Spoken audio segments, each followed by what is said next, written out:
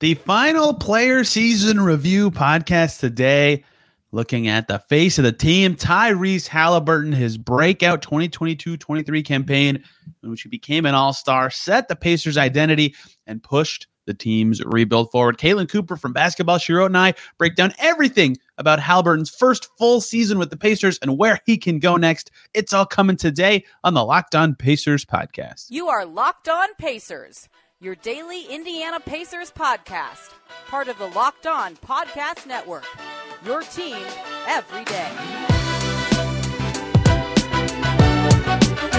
Welcome in to another edition of the Locked On Pacers podcast, where we, of course, talk about the Indiana Pacers.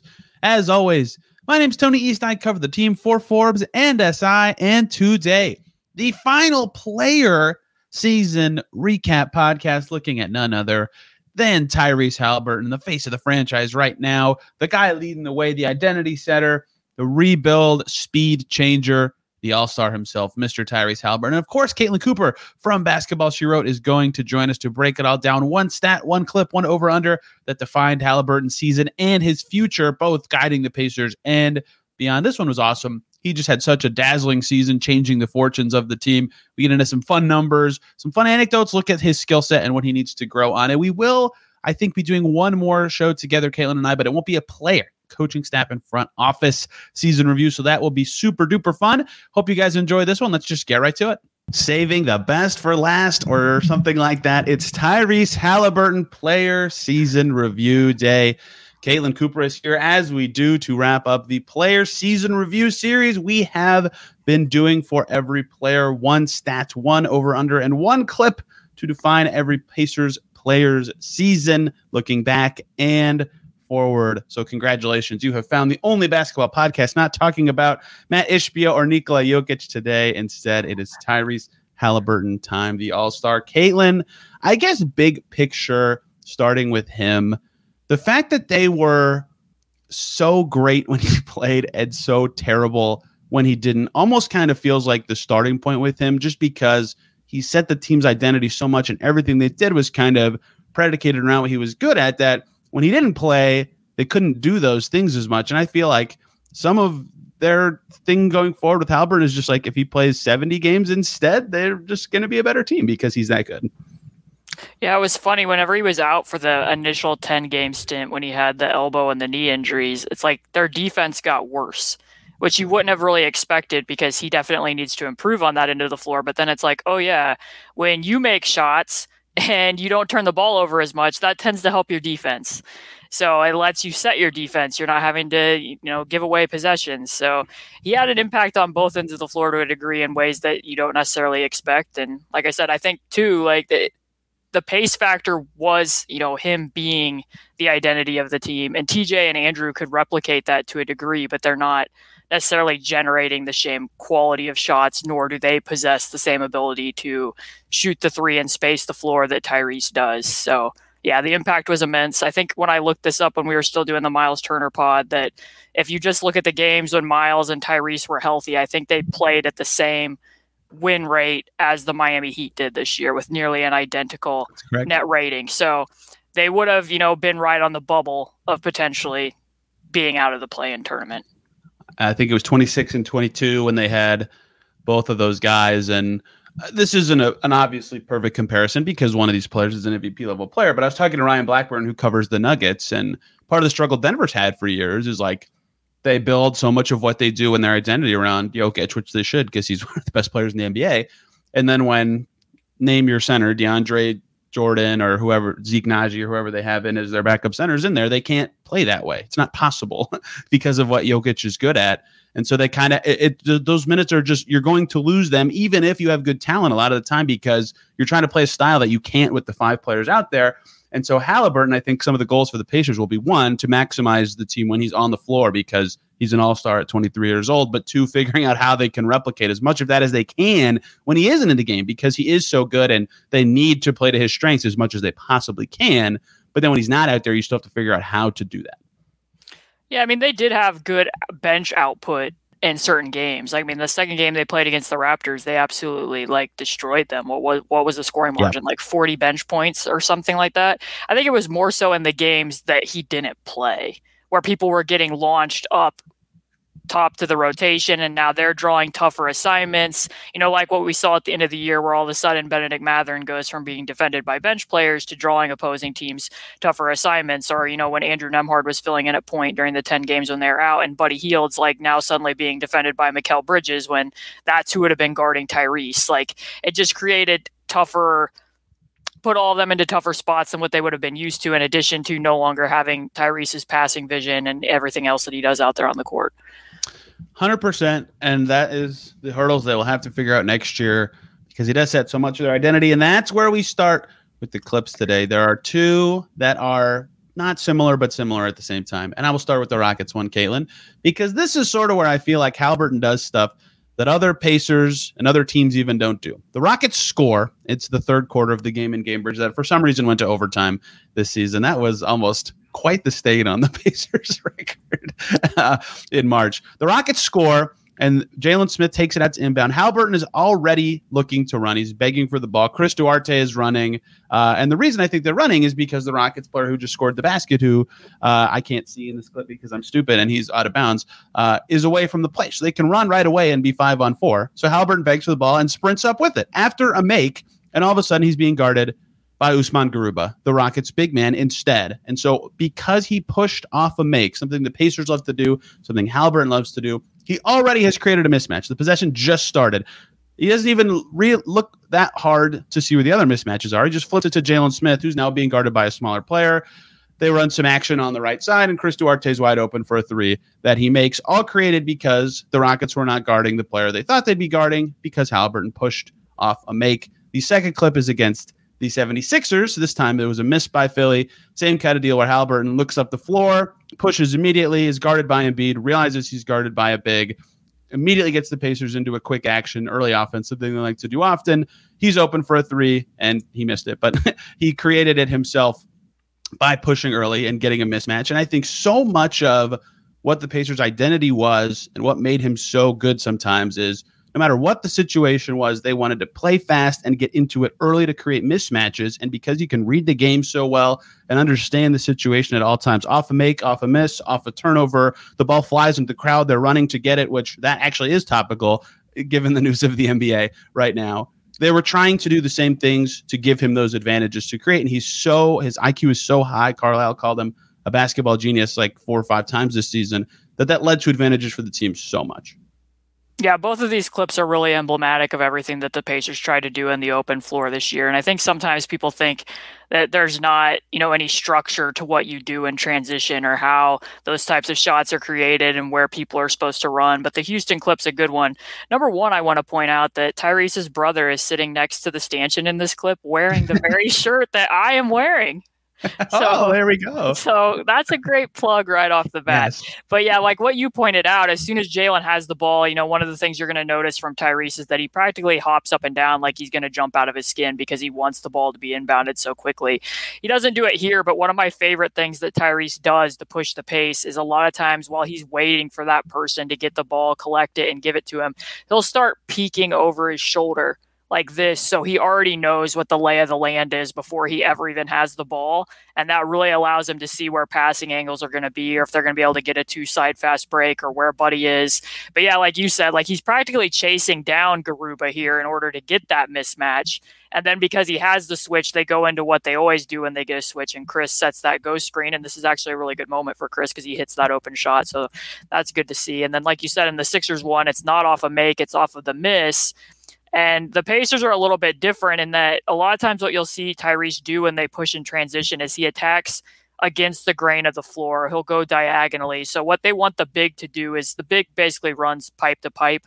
Like if you imagine there's a pipe connecting the two rims, that's where they run. If they're the first big down the floor, they run straight to the rim. If they're the trailer, sometimes they'll get the ball in transition. But because Jalen's first, Tyrese cuts across and tosses it back to Buddy. So they don't often go directly into a ball screen. They go into this pitch back action first because they're kind of trained to look for early offense. Whereas if you go into a ball screen right away, you might not be looking for those early scoring opportunities as much as the Pacers do. And then everybody else runs to what spots they're supposed to be on the floor. So, I mean, I remember talking to you specifically at the beginning of the season when we did our preseason pod, and you had said that you talked to Malcolm Brogdon and Karis LeVert last year and was like, what is the identity of this team?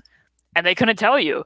And different answers. Completely different answers. Yeah. Watching those two clips, if you didn't watch a lot of games of the Pacers this year, you would know exactly what their identity is. Like if you look at Unpredictable, they ranked second in the NBA in time to shoot after a made shot. They ranked third in time to shoot after a defensive rebound. They were going to run no matter what the circumstances was because Tyrese was going to purpose himself to do that. And it was a team-wide identity because they still look to push to that degree even when he wasn't off the floor, when TJ McConnell and Andrew Nembhard were out there as well. Hey guys, quick little break so I can talk to you about Game Time. Buying tickets to your favorite events shouldn't be stressful, and Game Time is the fast and easy way to buy tickets for all the sports, music, comedy, and theater near you without that stress. They have flash deals and last-minute tickets on the Game Time app. It's easy to find and buy tickets for every event in your area. They have images of the view you'll get from your seat and the lowest price guarantee. Event cancellation protection and job loss protection makes Game Time the perfect app for any event you want to go to. Forget planning months in advance. Game Time has deals on tickets right up to the day of the event. Get exclusive flash deals on tickets for football, basketball, baseball, concerts,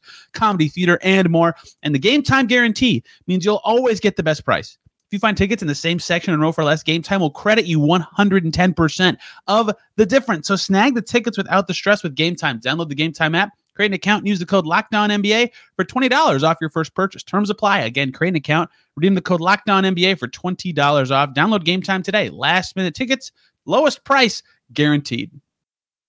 Yeah, I think an identity was so huge for this team, and my whole, maybe just Pacer centric, but like a lot of the time in the past when I think of a team that always, what the common media day trope, we're going to play faster and blah, blah, like in my head, transition and playing faster was mostly just like you got enough stops to run in transition during a game. And that's good. You're going to, if your pace is high from that, you're going to look good because that means you got a lot of stops.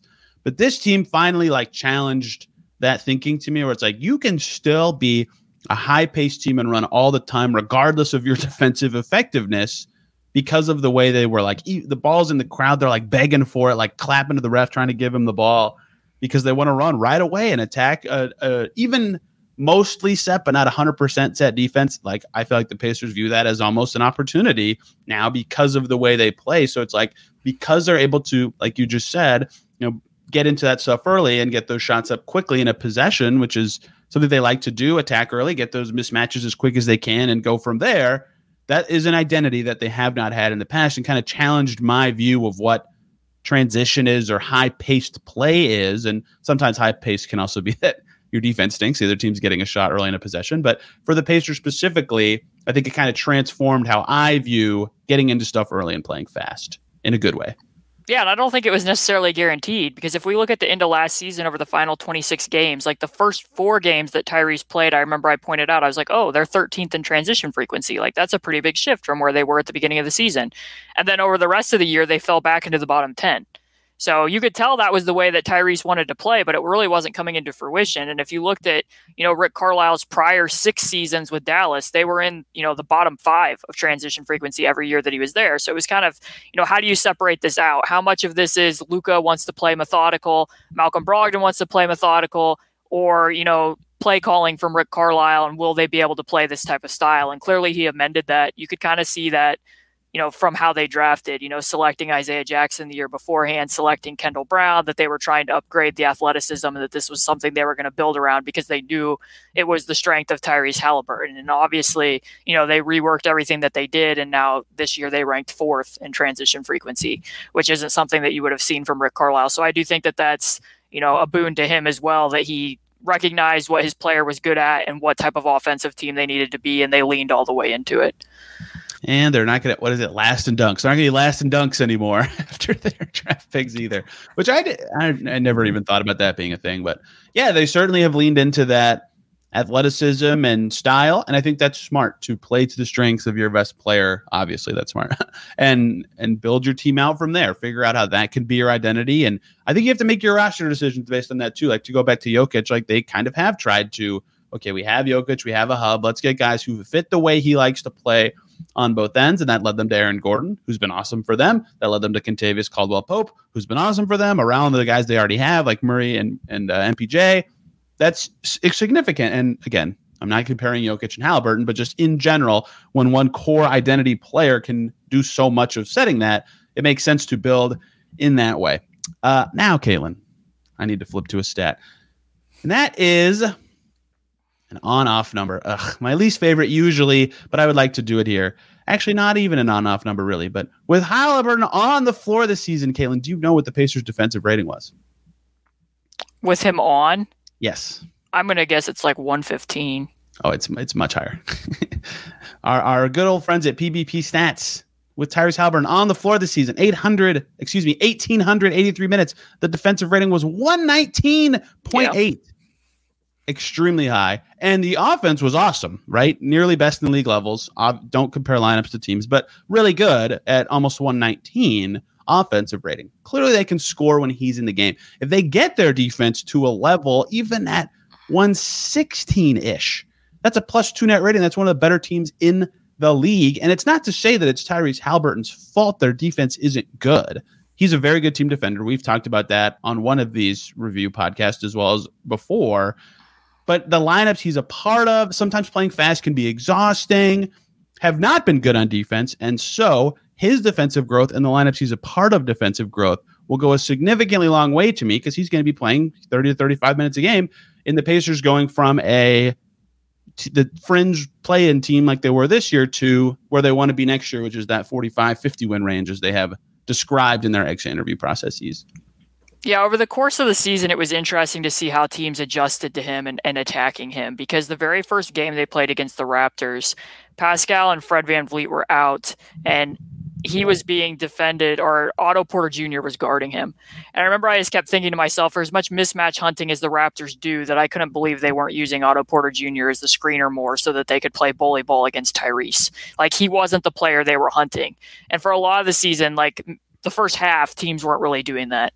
And then after the All-Star break, when he came back from that injury, you really started to see opponents doing it. The game they played against the Utah Jazz stands out most in my head, because they were doing it with Lauri Markkanen and they were doing it with Colin Sexton. If either of them could get Tyrese on a switch, they were trying to do it, to the point where they were pre-switching Buddy. The Pacers were pre-switching Buddy into screening actions to get Tyrese out of it.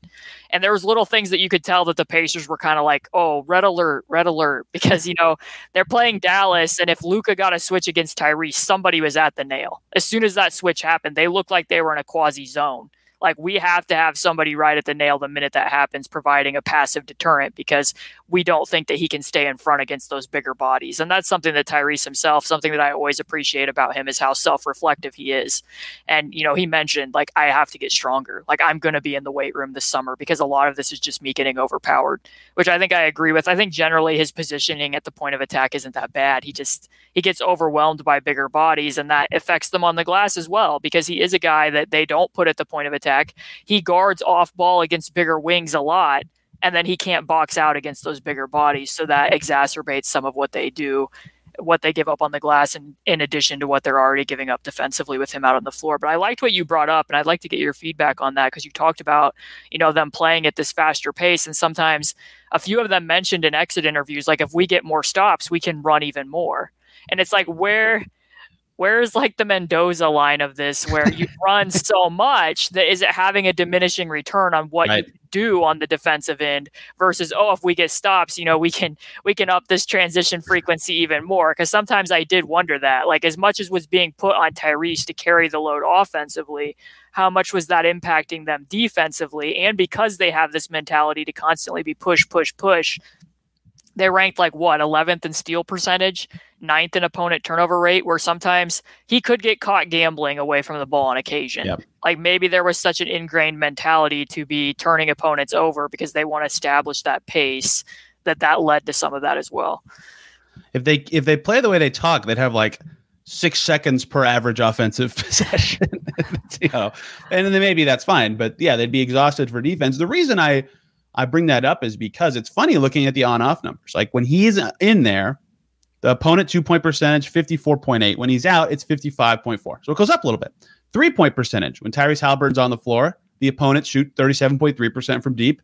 When he's not out there, it's 37.25, almost the same. So a big part of this is rebounding and fouling, a lot of fouling, right? That is letting teams get these extra points, and what causes fouling? Guys getting blown by, right? Or, having to rotate, or, something like that, being out of place commonly, at least, leads to a foul somewhere. And I think that's a big part of it. Is it's either exhausting or just guys are commonly in rotation, and the best outcome is actually to foul someone instead of contesting because their shot is so open, right? I think that's a big part of it. Yeah, and even stuff that they do off ball, like there was a very telling possession too against the Hawks where you could literally hear Warris say, like, I'm going to kick you out. Like, I'll kick out on the screen approach and you stay off ball. And then they ended up messing up what the off ball pin down was because Warris not great at that to begin with. But again, like, these are telling things. When you need to put Buddy Hield and Jordan Nwora for size purposes or whatever reason you're doing it into the action so Tyrese can stay off ball, that's a bit of a warning flag for me. So it sounds like Tyrese is really going to put the effort in this summer to try to correct some of this. So we'll see how it looks at the beginning of next season. But it is tough. Like, we saw what the numbers were when he and Buddy and Benedict Mathurin were on the floor at the same time. They had an otherworldly offensive rating. But the defense, as you pointed out, just with Tyrese on the floor, like, that's pretty dicey. If you're not hitting shots, like, it's tough. One more break here, guys, so I can talk to you about Prize Picks, who's doing a $1 million daily Superflex promotion during the NBA playoffs. Every day during the postseason, one Prize Picks user will get a chance of becoming a millionaire. Just place an entry after 8 a.m. Eastern. One will be randomly selected every day. The winner with 6 correct picks could get $1 million. 5, you get 80,000, and 4, you get 16,000. Go to prizepicks.com/million to opt in at that link and try to win the $1 million. How does Prize Picks work? Daily fantasy made easy. Super fun concept. You pick a player, and will they go over under their projection on a certain stat? Will Kevin Durant have more or less than 6.5 assists for the Suns? For example, you pick 2 to 6 players, you can up to 25 times your money. They can do it for any sport you watch, NBA, NFL, MLB, whatever. You can make your picks in a minute or less. It's safe. It's operational in over 30 states and Canada. Fast withdrawals. You got to try it. Download the Prize Picks app or go to prizepicks.com to sign up and play daily fantasy sports. First-time users can receive a 100% instant deposit match up to $100 with the promo code LOCKDOWN. If you deposit $100, Prize Picks will give you $100. You deposit $50, they'll give you $50. But you got to enter the promo code LOCKDOWN and sign up for that instant deposit match up to $100 at Prize Picks. Daily fantasy made easy. And I don't even mean to pick this number to say, like, this is a problem. He's not a good defender. Like, the Pacers are farther away than maybe they said that. I picked this to say, like, all they have to do is get a little bit better on defense to be a much better team, because the floor of him out there on offense is enormously high, right? Like, he just can be such an engine on that end that I feel like that might, even with a very similar team next year to this year, like if their offseason doesn't go the way they want and they're a very similar roster from next year to this year, even if it's just when Haliburton's out there, their defensive rating's 117. Like, that's only a 2-point growth, but that is massive for the ripple effects it has both on their offense and their team in general, because that boosts your net rating significantly with the lineup that's out there all the time. So it's not even to say he's a bad defender, he has to get better. Let's critique this from his season. It's just a minor increase there, I think, would get the Pacers really close to what their goals are, even with very little newness of players. Yeah, because you have to wonder, like, sense? I just said that so poorly. No, it did, because, like, if there is a minor tweak, and I've said this on some of our other pods, but if you have a little bit more size at that 4 position to put on opposing teams' wings, and you're not having to double as much, then you're not in rotation as much when he's out there. So, that's an aspect of this as well. And when you're not in rotation as much, when you're not sacrificing a defender, and you can send more people to the glass and have an even battle, you might be a little bit better on the glass than what they were this year.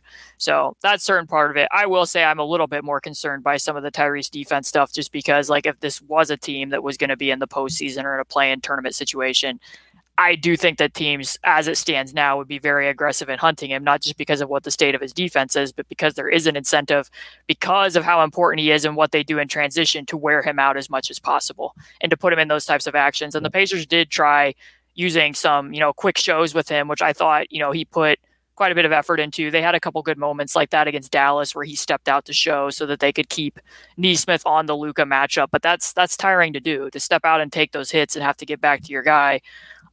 That's pretty exhausting. So I remain cautious to see what it looks like at the beginning of next season. Yeah, sometimes too, with on-offs, it can just be like he's a part of one bad lineup. And Buddy Hield, I don't think, is a great defender either. So even taking that out of it, Haliburton on, Buddy Hield off, Pacers defensive rating. This is only 378 minutes, so small sample galore. 123.2. Extremely bad, right? Like, it's not just that part necessarily. Like, there's a lot of growth needed in general from the team on defense when he's out there, and that includes from Haliburton himself for the reasons that he stated and that you've stated. Let's go back to his strengths for our over-under, shall we? This number kind of blows my mind, and I'm going to use it as my over-under for next year. I'm curious how you feel about this, because he is so masterful with the ball in his hand. If you think it makes sense for the Pacers to continue to have him at a similar volume next season, even if they would like to be as good of a team. So my number for my over-under is 20. And that is potential assists per game from Tyrese Haliburton. This past season, it was 19.8, far and away the highest number in the NBA. Trae Young was second at barely over 17. And it's not even that Haliburton threw the most passes. He didn't. Jokic did. And it's not even that he had the most assists. He was second behind Harden, and the other guys were right on him. But he threw it to the guy who shot it a lot because he's very good at reading the game. And I think they should continue to do that a lot. But I'm curious, as their talent gets better, or they hope their talent gets better, if you feel like that number will be over or under 20, or I guess 19.8. Just use the same number next season. I would probably take the under.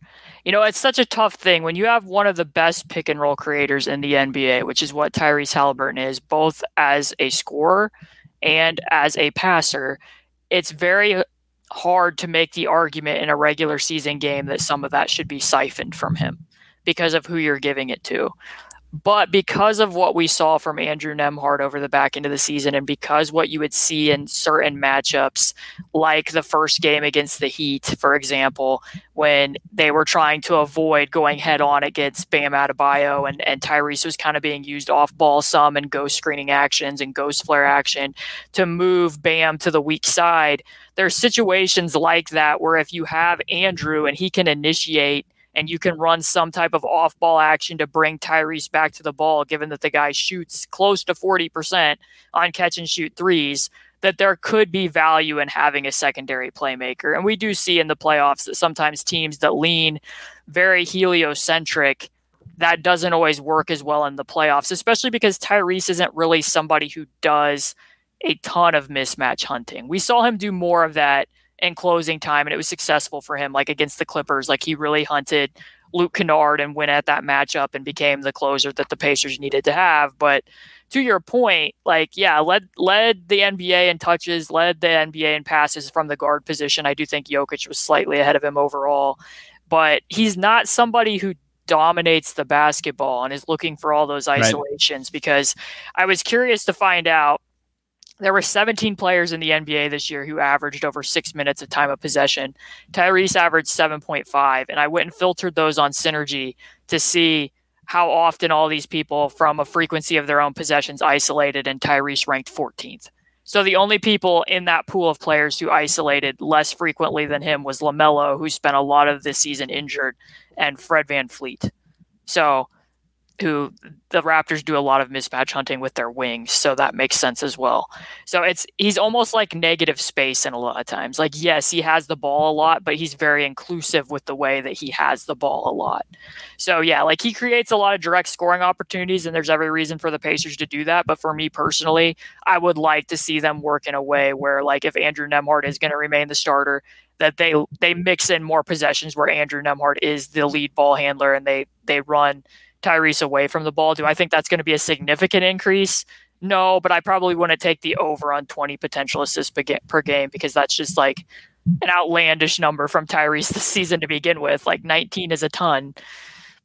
I think that he could go over 20, but I think if they do, they're no chance playoffs team. That was words in a row. The last guy to go over 20, Caitlin, do you know who it was? I'll say it and you'll go, oh, duh. Russell Westbrook in his Wizard season was the last guy to go over 20. That team got smoked in the first round. You know who the player before that was? It was Russell Westbrook in his final season with the Thunder. That team got smoked in the first round. Before that, it was Russell Westbrook again. And then there was a season of 3 guys who did it. It was James Harden winning the MVP, Westbrook in his third to last season with the Thunder, and John Wall, for some reason, his final fully healthy season with the Wizards. The Rockets team was amazing, but most of the time, having one guy doing that much creation from a team context has not led to success in the postseason. And so in that way, one, I would say under, because they need to build more varied habits to be successful come playoff time if they would like to be. Reason two, I'll say under, even though I think he could do it and it would accentuate their positives when he's out there. Reason two, I think the answer is going to be under, is this was really illuminating. I don't know if you remember this, but it was late in the season, late in Haliburton's like tear of season, like early January or late December, when it was right after the Wally stuff and he was going all crazy in the clutch. And he had one game where he was kind of passive in the fourth quarter. And he described himself being passive as being selfish because he would be looking to pass like he does, like he's naturally gifted at. And he viewed that as selfish because it was helping him almost like play the way he wanted. But he knows that he is the best option sometimes to shoot in the clutch, right? He needs to be a guy who is trying to get the shots up in those moments. And so by not making the team play, which is him scoring, he is being selfish by default. It's kind of confusing to think about, but when he described it, I thought that makes sense. And so I think when he had that realization, I think that his potential assist number will go down because there'll be moments next year where he goes, oh, okay, I'm the guy who needs to be looking to score on this possession. Maybe that's not isolation per se, like you laid out already, but in some sort of ways, him looking to hunt his shot can often be the Pacers' best source of offense. And so maybe that is also a factor in him lowering that number a little bit. Yeah, I mean, I remember he turned the tide on it, but when they were on that West Coast road trip and they played Minnesota, I think Aaron Nesmith ended up taking like 3 or 4 threes at the end of that game, and in part because Jaden McDaniels was really giving Tyrese quite a bit of trouble defensively in that game. But there was opportunities for Tyrese to score, and he was looking to pass, similar to what we had seen at the end of last season, where he only led the team in field goal attempts 3 times. There was games where they'd go to Detroit and suddenly Malcolm Brogdon's running all the offense and he's off ball, or Lance Stevenson takes 4 shots in an overtime against the Oklahoma City Thunder and Tyrese is really deferring to him. So in that way, it's not like a study of himness. It's not going back to the Miami Heat days where Skip Bayless used to scrutinize LeBron James for 2 days on First Take about whether he took the last shot or not. But part of making the right read in those situations is knowing when the read is for you.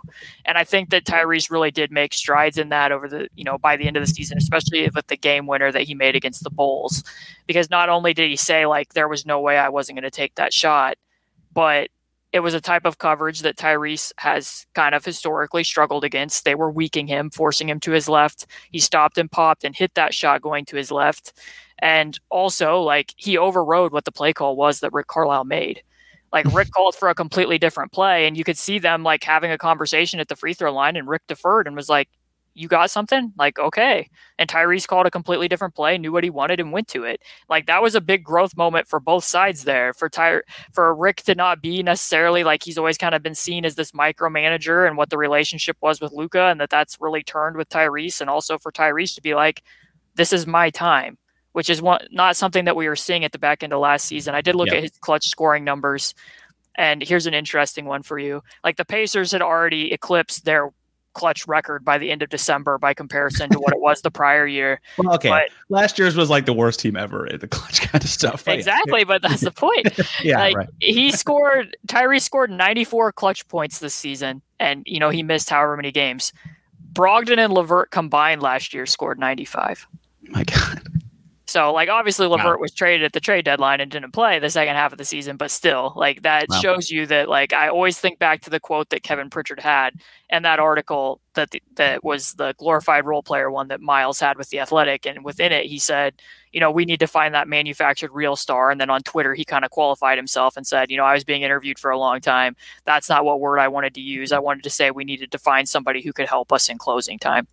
They found somebody who can help them in closing time. Undeniably, I think that they've located that person. How much of that Bulls sequence that you referenced was that Patrick Beverley may have happened to be on the floor for that play? No, he was weaking Tyrese. I mean, that's true. He was. I think after the Lakers comment, I was like, I kind of want to shoot over this guy. I'm sure that was probably somewhat in his mind. Yes.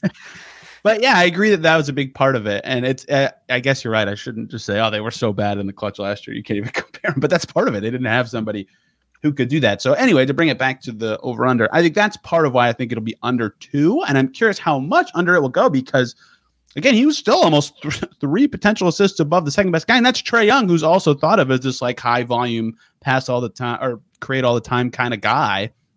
So I will be curious where that number settles in next year. And it like you said, it might depend on who's around him in the opening 5 or who they get that eschews Nembhard to a certain spot. Basically, where's Andrew Nembhard in the rotation is kind of going to influence the answer of that one. So that I think will be defining for him a little bit in terms of where he feels like he grew as an offensive player and what his role needs to be and how much the team grew on that end of the floor and can actually make stuff happen from a creation perspective without him. And maybe it's just like Mathurin becomes an awesome isolation scorer and they don't need a setup there. You know, it could be a number of things, but I think that number will be telling to see how the team grows next year. And that's one of the reasons, like when you defined what an impact player is, that's one of the things that's good about Tyrese is that he is very scalable. He's a guy who can, play in the way that he did last year. Or if you do find somebody else and you want to dial that back, he can do things away from the ball. He's that caliber of a shooter. He knows how to move away from the ball. I mean, that was one of my favorite things this year when he attacked switches was faking that righty step back 3, drawing the big, passing off the ball, and then cutting in front of the switch. Like he does have that know-how where he doesn't just stand there. Like if he doesn't have the ball, he doesn't just stand there and be like, okay, I'm checked out. This is an opportunity for me to rest. Like he still continues to do things. They do run actions for him, like where he'll be in the corner going into Chicago. Buddy will set a turn screen and then they bring him back to the ball from there. I do think we could see a little bit of movement from this because in one of the 2 last games that Tyrese played before he was out for the year, and maybe some of it was him being limited from his ankle, but there were possessions where you saw Andrew bringing the ball up the floor and they were running off ball actions for Tyrese. So I think that that's something that we probably will see. I don't think it's going to be a huge increase, but I think that it will be a thing that happens. I agree. I think one other thing that I would talk about with Haliburton season, actually 2. Also, I almost jokingly made my over-under Buddy Hield dunks, more or less for Tyrese Haliburton. Haliburton did end up winning the dunk contest despite playing fewer games. Is the amount of self-created shots he had this past season. His whole career, it's just continued to go boop, boop, boop, down, down, down. I think that's really telling of his offensive growth as well. Less than 50% of his threes are assisted. Like, that's crazy. And I get that he has the ball out, but that's wild. And even his 2% percentage of assisted is below 1/4 of his 2s. Like with the percentage he finishes at the rim and his floater game coming on a little bit, the fact that he can be so efficient without someone else creating it. Again, some of this comes down to his pick and roll magic abilities, but I just think that is also really telling because he's going to require a lot of defensive attention just because of that. He can create a shot with the ball at any time with very little going on around him. Yeah, I'm really glad that you brought that up because I think his overall unassisted rate was 67.5%, and last year with the Pacers it was 60. So, and on the 2s, I think he almost saw a 10% increase. So that was big because he didn't get to the rim a ton. Like he's not somebody who pressures the rim a lot, but he got there more often this season, where he did take a few more extra dribbles out of floater range, and that matters for 2 reasons for him because teams like to weak him. When you weak him and force him away from screens on his right, and he goes into his floater, because you're weakening him, you're able to contest and be right on that shot. Like we saw that at the end of the game against Dallas. So if he can get to the rim a little bit more, that makes that a more difficult contest. And then I think that he worked a lot on creating better attack angles. So he wasn't just attacking shoulder to hip. He was attacking to the palm and keeping his hips wider so that he could be shiftier and get past guys. Like you would see that when he would stand in place, that he would be able to attack a little bit wider to get past the big or get to the guy so that he was getting into the paint. Like you could see that was work that he put in over the summer. So the unassisted rate was a good thing to see from him as well, because there were times last year where I had some wonders, like, is he going to be able to deal with this problem of getting bottled up against switches and deferring in those situations? And you saw him find, whether it was the move I described earlier, the step back and the get off the ball, the hunting the switch pocket, becoming more shifty in those situations. Sometimes if he got a big, you'd attack really hard into the paint and then back up to the right wing. And because his speed had created so much of, that big backpedaling, he would then have space to shoot. So he did find a number of hacks. So I think that there's reason to believe that when he puts in work in the summer, he's probably going to come back with something new that we haven't seen before, because just how much he did over last summer to this year. Hey, one more thing I want to get in before I lob general thoughts to you. You said something on one of these, I can't remember which one now, which I should, about how a good way to kind of view a lens of a player of strengths and weaknesses is to see how their old team defends them. And when the Pacers played the Kings in Sacramento, I'll never forget Malik Monk, who wasn't even Haliburton's teammate ever in Sacramento, going, yeah, we forced him left. Like it was that easy for us to kind of slow him down. And he had 9 points and 10 assists that game. And even at home in the game the Pacers beat the Kings, Fox did not play, but he had 10 and 9, right? He did not particularly have effective games against the Kings. And their whole game plan was like, no, we're forcing left as often as we can. How much do you feel like left-handed attacks or in general counters to that strategy is a part of his growth next season? Yeah, so that was actually the reason why I tweeted that night, was because last year when they played the Kings, and obviously that was still his same coach. He didn't play for Mike Brown, but he played for Alvin Gentry, and Davion Mitchell right from the tip was weakening him. They were forcing him left, and then they were switching, which was making it even more difficult. It was weak to switch, so I wrote a whole article about that and being like, this is telling because this team knows him better than anyone. Sometimes we get into the dynamics of the reverse of it, that like, oh, Tyrese knows all the Kings plays, which not that doesn't matter at all. It does, but when you watch, then you can see like where that player's weaknesses are. So yeah, that carried over into both of those games this year. And like I said, the place that it impacts him, I think the most when he gets forced left is when he gets into floater range, because when you're sitting on the guy's right hip, and because he's a right-handed shooter, when he gets into the paint to go to the floater, you're able to contest right into that player's hand. So at the end of the game against Dallas, that showed up like 2 or 3 times where he tried to get into the floater and he couldn't. So if he continues to get into the rim, that becomes a little bit more difficult. And then the other thing that he'll do, which I think is why he altered the play call in that game against the Bulls, is when they run like Spain pick and rolls, where that creates more tension with Buddy as the back screener and how you're going to switch that. He'll immediately, in certain circumstances, if you're going to weak him, he'll immediately use a quick cross and go left and stop and pop. If he can be really quick and get into his pull-up three, he's okay. But if he can't get to that, then that's when it becomes a little bit more difficult, because the Pacers do run most of the action for him to get downhill to his right. You're not going to see them run a lot of double drags or anything else for him to get to his left, but they did against the Kings, because then at least he could use the screen. Because like you still want him to go left, so then at least he's getting his defender peeled off a lot, but they don't do that naturally for him. So I think it's still something he needs to work on, but he did find a few avenues around it over the back end of the season. He even half joked about it in his recovery from that left elbow injury, right? Because he said, thank God it's my left because I don't go left, or something like that in one of his practice interviews, right? Like he knows, but I also think that's good, because then he knows he needs to improve on it. All right, the floor is yours if you have anything you would like to add to, or about Tyrese Haliburton's first full season with the Pacers or his long-term outlook. Yeah, my overall take is that jump passes are good now. We don't need to criticize jump passes anymore, especially when they're thrown by Tyrese Haliburton. That's the number one caveat when they're thrown by Tyrese Haliburton, who's a counterculture icon of basketball counterculture. We don't need to criticize it. And when the player jumps because they have an idea, it's perfectly fine. If they jump because they've run out of ideas, that's where we can be critical. But thank you, Tyrese Haliburton, for revolutionizing the way that we view basketball, both with your shooting form and with your unique way of creating passing windows. We probably could have even talked about that a lot longer, just how magic and how much artistry there is from him with the way that he opens up opportunities for his teammates around the rim and from three, with his eye manipulation and everything else that he does, a cut dribble, the way he freezes the defense. Just a really fun player to watch overall, and excited to watch him continue to grow with the Pacers. I know you talked about how you chronicled all those passes clip-wise and stat-wise. Was there like one jump pass that made you go, oh, I should write about this? Or, I don't know if you've ever explained that.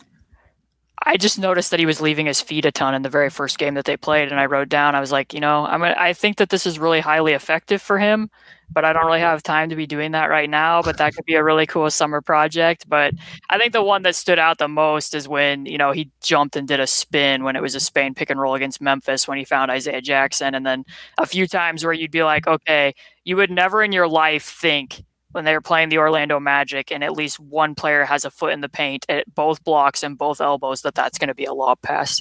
And yet, because what he does with his eyes, and because also his size for position that he has, he's able to get people to spray out from there, and that's how he unpacks the paint, is with his passing vision to be able to make that a lob pass. So just a lot of things that he has, this outside in passing progression that's really unique.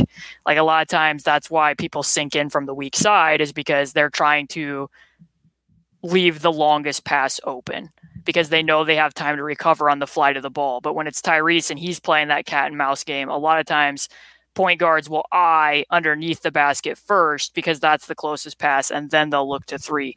Tyrese oftentimes looks to three, gets that guy to run out to the corner, and then he gets the guy right open under the rim. So that's why I like to call him a counterculture, because he just does a lot of things that run counter to the way that we were told to play basketball or the way that defenses are set up. And a lot of times that's why he's so effective. I almost equate it to like a football trope where they say a quarterback looked off a defender, right? Like he was staring at a certain receiver, so someone drifted that way. It's almost like that, except very, very, very fast and in 1 second, which is honestly the most impressive part to me, is that he's able to do it in a snap of a finger when I don't even realize where all 10 players are on the court from my aerial view. Yeah, my favorite little piece of Tyrese nuance is when he celebrates his own passes like he's been spun out of a rug or he's being spun out of a ribbon, and he twirls really quick. It reminds me of Taz from Looney Tunes sometimes. Yeah, like nobody else does that. It's like when Trae Young jumps when he's throwing a lob pass, like as he's doing it. Like it just makes it that much more fun to watch. When players have fun, viewers have fun. That is my imagine. Yeah, can you believe that? I'm looking forward to watching him grow more too, and especially as now the team knows what their identity is and what he can do and how good he is. I think it'll make their decision making about that, and I think that will only make him look, especially because he's 23, but make him look better as he gets better too. So it's gonna be a fun era of Pacers basketball, Kalen. That is my Tyrese Haliburton take to close out this. Yeah, and I think mine would just be that, think how much different everything you just said is from where they were prior to that trade deadline. Oh my God. They have a clear identity and they have a direction, and all the chips are behind a player, because that's something we probably could have brought up. That he is being involved in these decisions in a way that was not the case with the prior players who were even stars on this team. I mean, we can vividly remember, Larry Bird saying Paul George doesn't make the decisions around here about playing the 4 spot that summer, or Victor kind of being referred to as being part of a complementary core, and they never really embraced Sabonis as being a star player. The roster certainly wasn't built around him in that way, and now you can tell this team's being built with Tyrese Haliburton in mind. Every decision's being made with Tyrese Haliburton in mind, and that just provides a lot of clarity, not only from a media standpoint, but also in how you evaluate the basketball that's being played. Even before this year, the fact that Jake Fisher reported this, right? Haliburton was a part of the Ayton pitch. I thought that was extremely noteworthy, that, especially after seeing him in the hotel room with Ben on that draft thing, I thought, okay, there is something to this, and his play certainly backed that up.